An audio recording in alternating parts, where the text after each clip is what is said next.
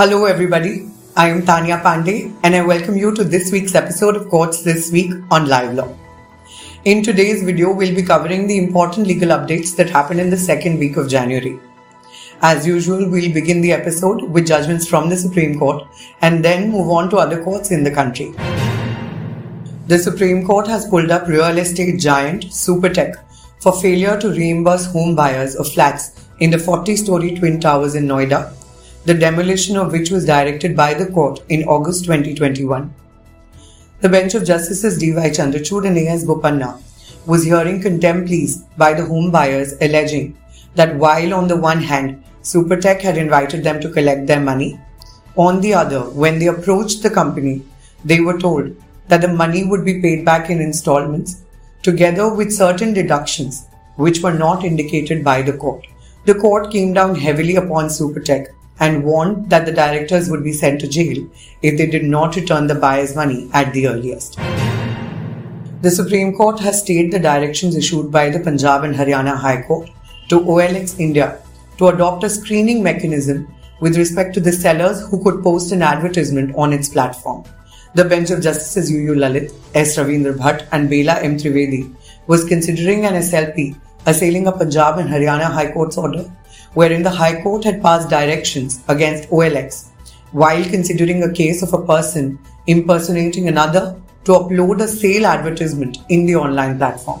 The top court ordered that pending further consideration, the effect and operation of the order under challenge would remain stayed.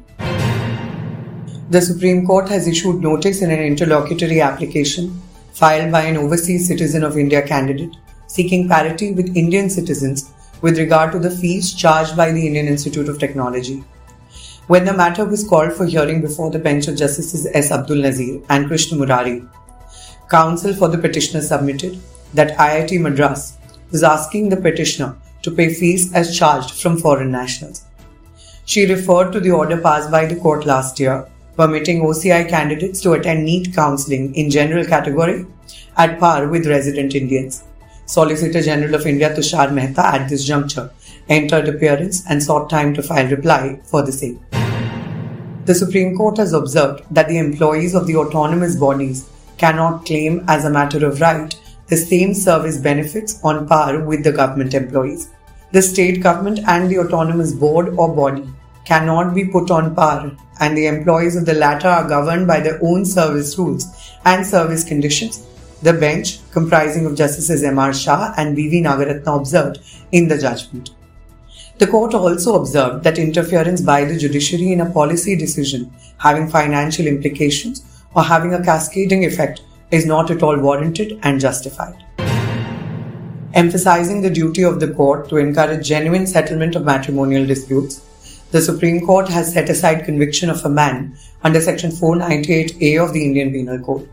In this case, the husband was convicted under Section 498A IPC and was sentenced to undergo simple imprisonment of 3 years.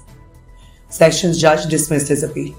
Partly allowing the revision petition, the High Court of Jharkhand, taking note of the settlement between the parties, confirmed the conviction under Section 498A IPC while reducing the sentence to the period of imprisonment already undergone. In appeal before the Apex Court, the issue raised was whether the High Court, even after taking note of the settlement of the parties resolving their matrimonial disputes, has erred in not setting aside the order of conviction altogether. The bench of Justices Dinesh Maheshwari and Vikram Nath opined that maintaining of conviction of the appellant of the offence under Section 498A IPC would not be securing the ends of justice. The Supreme Court has observed that a High Court cannot enter into the merits of the claim in an appeal under Section 37 of the Arbitration and Conciliation Act 1996. In this case, the arbitrator directed a party to pay a sum of ₹9.5 lakhs. The other party filed an objection petition before the ADJ Chandigarh under Section 34 of the Act against the award passed by the arbitrator, which was dismissed. Thereafter, a further appeal before the High Court under Section 37 of the Arbitration Act was filed. The High Court considered the merits of the claim and allowed the appeal. The Apex Court in appeal held that the High Court had exercised jurisdiction not vested in it under Section 37 of the Act and restored the award passed by the arbitrator. Let us now go over judgments from the High Courts and other courts. In a rather important development, the Delhi High Court is hearing petitions which have challenged the exception to Section 375 of the Indian Penal Code, which exempts marital rape from the offence of rape. A bench of Justices Rajiv Shankar and Sir Hari Shankar during the hearing discussed the possible legislative reasons for the exception to Section 375 IPC. The petitioners have made several arguments, including that marital rape exception fails to pass the constitutional test of Articles 14, 15, 19 and 21. Senior Advocate Colin Gonsalves, appearing for one of the petitioners, argued that marital rape is the biggest form of sexual violence against women, which is never reported, analysed or studied. Senior Advocate Rajshekhar Rao, appearing as amicus curiae, also supported striking down of the exception and submitted that exception for marital rape is based on an outdated concept of marriage, presuming consent. The proceedings in this matter are continuing and we will keep you posted about the developments. The Calcutta High Court on January 13th directed the State Election Commission to consider postponing the conduct of the upcoming municipal elections in Siliguri, Chandarnagar, Bidhannagar and Asansol for a short period of 4 to 6 weeks in wake of the galloping speed with which the COVID cases are increasing in the state of West Bengal. A decision in this regard has to be taken by the State Election Commission within 48 hours, the court directed further. The Allahabad High Court has recently observed that in matters where the allegation is with regard to custodial death, judicial inquiry under Section 176, subsection 1 capital A CRPC cannot be allowed to drag for as long as these are instances that have to be viewed with greatest sensitivity and concern. The bench of Justice Ashwini Kumar Mishra and Justice Deepak Verma made this observation while hearing the plea of one Suresh Devi, whose son was allegedly murdered in police custody in December 2020. The Calcutta High Court has asked the West Bengal State Government to file an affidavit disclosing the measures which can be taken to avoid child trafficking incidents in the future. The bench of Chief Justice Prakash Srivastav and Justice Kesang Doma Bhutia sought details on the subject while dealing with a PIL filed raising the issue of child trafficking in the state. The PIL, moved by a petitioner in person, Ramaprasad Sarkar, referred to the alleged child trafficking racket busted in Salkia, Howrah on 20th November 2021 and also raised the grievance that no proper action has been taken in the case till date.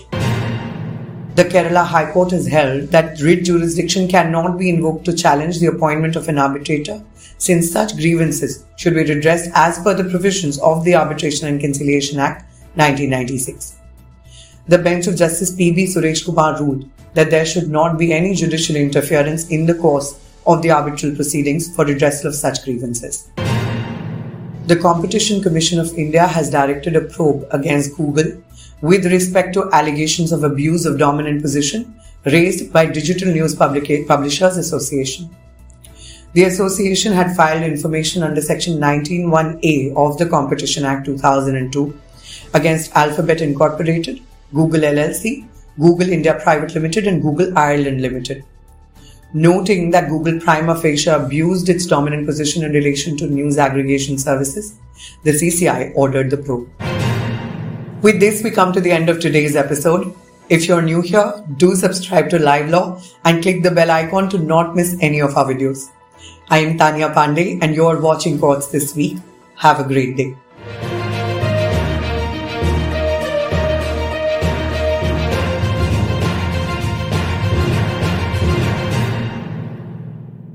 Subscribe to our channel and press the bell icon to never miss a video from Live Law.